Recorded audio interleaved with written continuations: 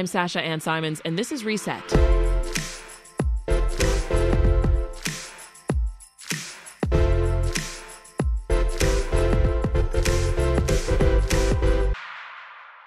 After a nearly 2-week investigation into alleged sexual misconduct by CPD officers against migrants, the head of Chicago's Civilian Office of Police Accountability says so far they have not been able to identify victims. At a news conference Tuesday, Andrea Kirsten said the alleged immigrant victims of sexual misconduct have not yet come forward or been identified. That means COPA doesn't have, quote, sufficient information to make a recommendation for the discipline of any police officers. To learn more about the ongoing investigation, we're joined in the studio by Andrea Kirsten, COPA's chief administrator. Now, your meeting yesterday to disclose information to reporters, that was an unusual step in the process of ongoing COPA investigations. So I'm curious what prompted you to break the silence early. Well, as I said yesterday, I think there's been an unprecedented amount of media attention, public scrutiny, and certainly, valid concerns about what is taking place in any of the police districts where our newly arrived migrant population are currently being housed. Given what we do and don't know at this stage of the investigation, we certainly felt that transparency to the public was important because of all of the intense pressure around this investigation. Some people might just be jumping into this at this point, so I want you to just walk us through the initial allegations that were brought to COPA back on July 6th. Sure. The initial allegations we received came in via another city employee, and they specified a named officer alleging that that individual had had sexual contact with an underage female migrant who was not identified, but that this officer was assigned to the 10th District. And the information also intimated that there may be several other unidentified, unnamed officers in the 10th District who had also engaged in similar misconduct. And the 10th District being the Ogden District Station. So after the claims, city officials then removed migrants from that station. Is that a standard move in an investigation like this? That's certainly outside. Those decisions are outside of COPA's purview. Our job is to investigate the underlying allegation, but obviously in response to public reporting about this investigation, city officials made certain choices, but irrespective of COPA's investigation, particularly. So what have you found so far in the current investigation that you can share with us? And we do recognize that you can't share every detail of an ongoing investigation. Well, while I can't share necessarily what we have found, I can talk, as I spoke yesterday, about some of the steps that we're taking, and a lot of direct outreach to our migrant community has been going on. Specifically canvassing or going in person to all of the various shelters where migrants are being housed, working directly with community groups and aid providers, because as I'm sure most listeners are probably well aware, there's a pretty wide tapestry of service providers, both public and private, that are seeking to assist our migrant community. And so really trying to work across both city official and agency levels, as well as direct service providers, to try to get outreach to migrants, number one, about the role of COPA and more broadly, but then also specifically about the allegations that we are investigating in this case. Yeah, you said yesterday, quote, "We intend to exhaust all efforts." Yes, I think when an allegation of this level of severity is made, and particularly when it frankly jeopardizes sort of the city's approach to this crisis of migrants' well-beings, we need to have taken all reasonable steps to make sure that our inquiry is thorough and our investigation as complete as it can be. Yeah. Well, you said a comprehensive review also revealed that there have been more complaints between police officials and migrants that are dating back to last summer when asylum seekers were first bused to this city by the Texas governor. What can you share about the various allegations over the past almost a year? Sure. So there have been just over 24 or so approximately complaints that we are aware of. And I want to be really clear, because people are completely able to file anonymous complaints and don't have to identify themselves as an asylum seeker or a migrant. We also receive complaints that may involve migrants that haven't identified themselves as migrants. So there could be more? Correct, potentially. But of the cases that we're able to confirm involve migrants, there are around 24 approximately. The the allegation involving officers in the 10th District was the first known allegation involving any sort of sexual misconduct. The vast majority of the prior complaints that we have received actually didn't fall under COPA's jurisdiction and were sent to the Bureau of Internal Affairs at CPD. COPA has a very express jurisdiction involving areas like excessive force, improper search or seizure, or your Fourth Amendment violations, bias-based verbal abuse, sexual misconduct, domestic violence. So unless it's one of our specifically enumerated jurisdictional mandates, it would have to go to the Bureau of Internal Affairs for investigation, and that's where the majority of those prior claims are being investigated. So, and so just so we're clear then, they weren't all sexual misconduct claims. None of the 24. Correct. None of the prior claims that we can associate to being complaints that involve minors prior to this 10th District case, which we learned about on July 6th, none of them are involving any acts of sexual misconduct being alleged. The only other allegation involving any potential sexual misconduct came as a result of us seeking information and trying to identify victims in the 10th District investigation, which is when we learned that there were potential similar allegations in the 19th District. But as of yet, also, we have not been able to identify any known victims or any direct witnesses to such misconduct. Yeah. Well, we imagine sexual misconduct investigations, they're not only sensitive, Andrea, but they're complicated. Talk more about, some of the challenges or barriers to conducting a probe like this. Sure. I think the challenges and barriers are profound to conducting any form of sexual misconduct or gender-based violence investigation.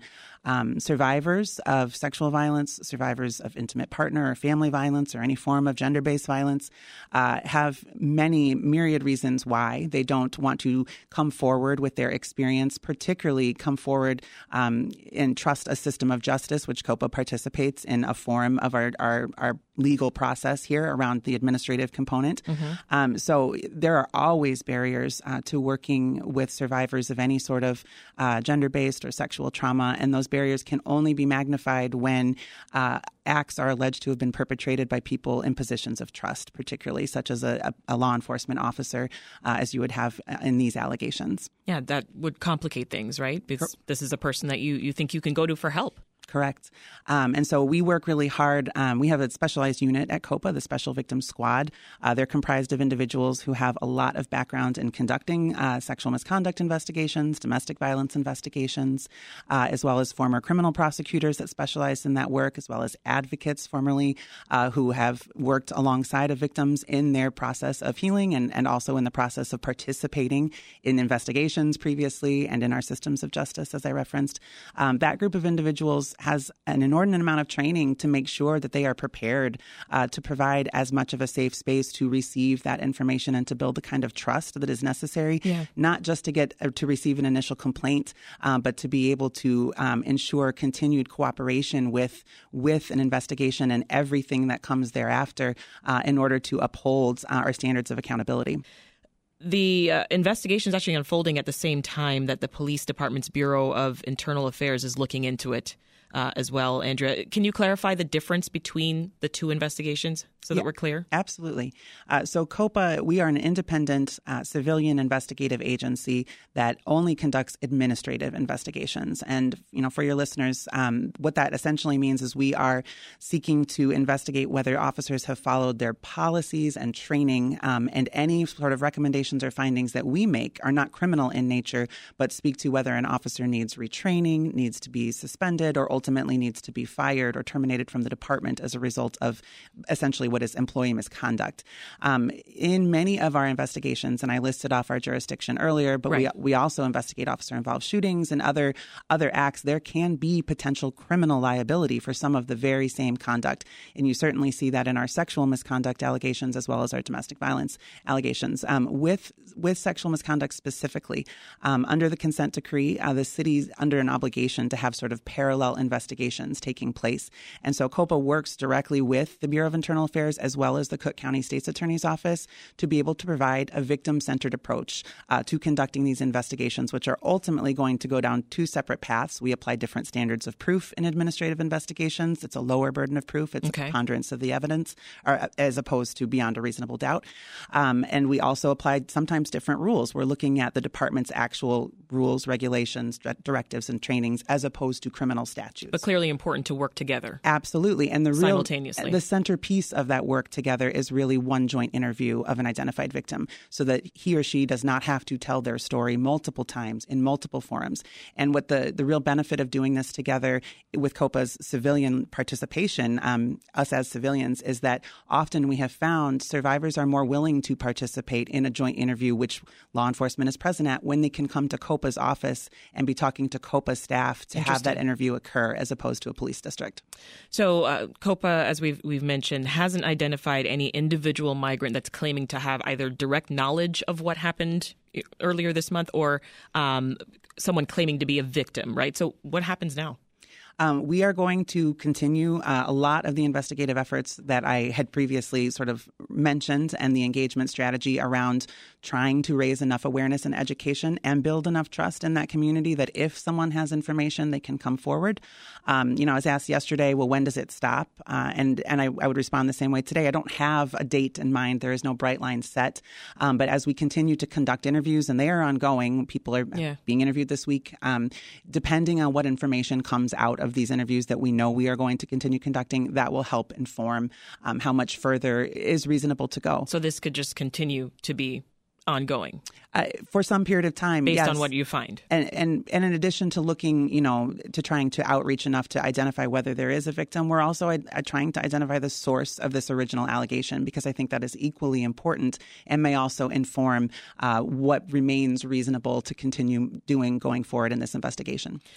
What type of punishment could this COPA investigation lead to for police officers if the allegations are eventually substantiated?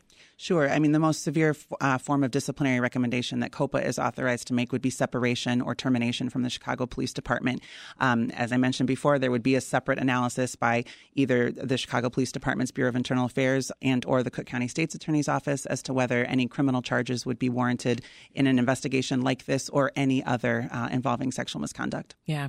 Well, the Fraternal Order of Police and some aldermen, they've questioned the legitimacy of the allegations. FOP President John Catanzara actually called the investigation a witch hunt. What do you say to that?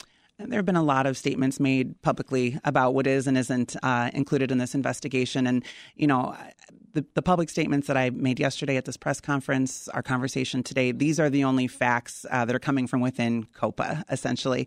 So I think it's important to sort of ground the public in what we know. And I also, would want to make it abundantly clear that any allegation of sexual misconduct of this nature, the level of specificity that we received, would absolutely warrant an investigation. These investigations are taking place at all times in our agency. We receive nearly 5,000 complaints a year. Most of them don't get intense public scrutiny. This one did, and it was worth talking to the public in an open, transparent way about what we do and don't know at this time. So we don't know how much longer, this will go on. But in the meantime, police officers in question, they just continue to clock in? When we have sufficient evidence, we do have the ability as an agency to make sort of immediate or interim recommendations to the department. If an officer is believed to be a danger to his or herself or the community, we can make recommendations to relieve that individual of their police powers and their authority during the pendency or while our investigation is ongoing. But in order to make that, and this is governed by policies and actually something that the consent decree talks about as well, we have to have sufficient evidence to make that recommendation. And so that is what the work of our ongoing investigation would seek to determine or not. Yeah. Well, before I let you go, what else do you want the public to know? We talked about the fact that there was so much, as you said, public scrutiny here. What do you want them to know about the work that COPA's doing on this case? Sure. I think in general, I want the public to understand that we as an agency really are grounded in a concept of the importance of transparency. We want to be as open and communicative with the public as we can be.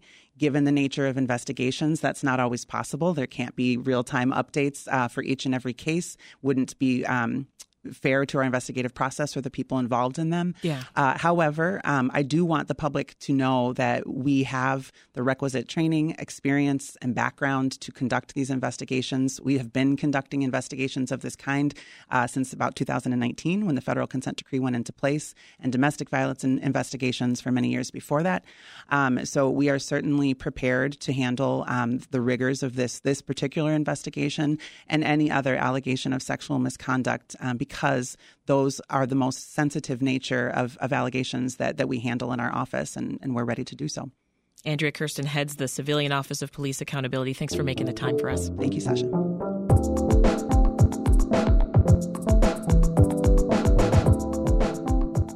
This episode of Reset was produced by me and Nadia Hernandez, and it was edited by Dan Tucker and Ethan Schwab. Stay plugged into the latest news in Chicago and across the state with the Reset podcast. We drop new episodes every weekday morning and afternoon with a bonus episode on Saturday. That's all for now. We'll see you again this afternoon.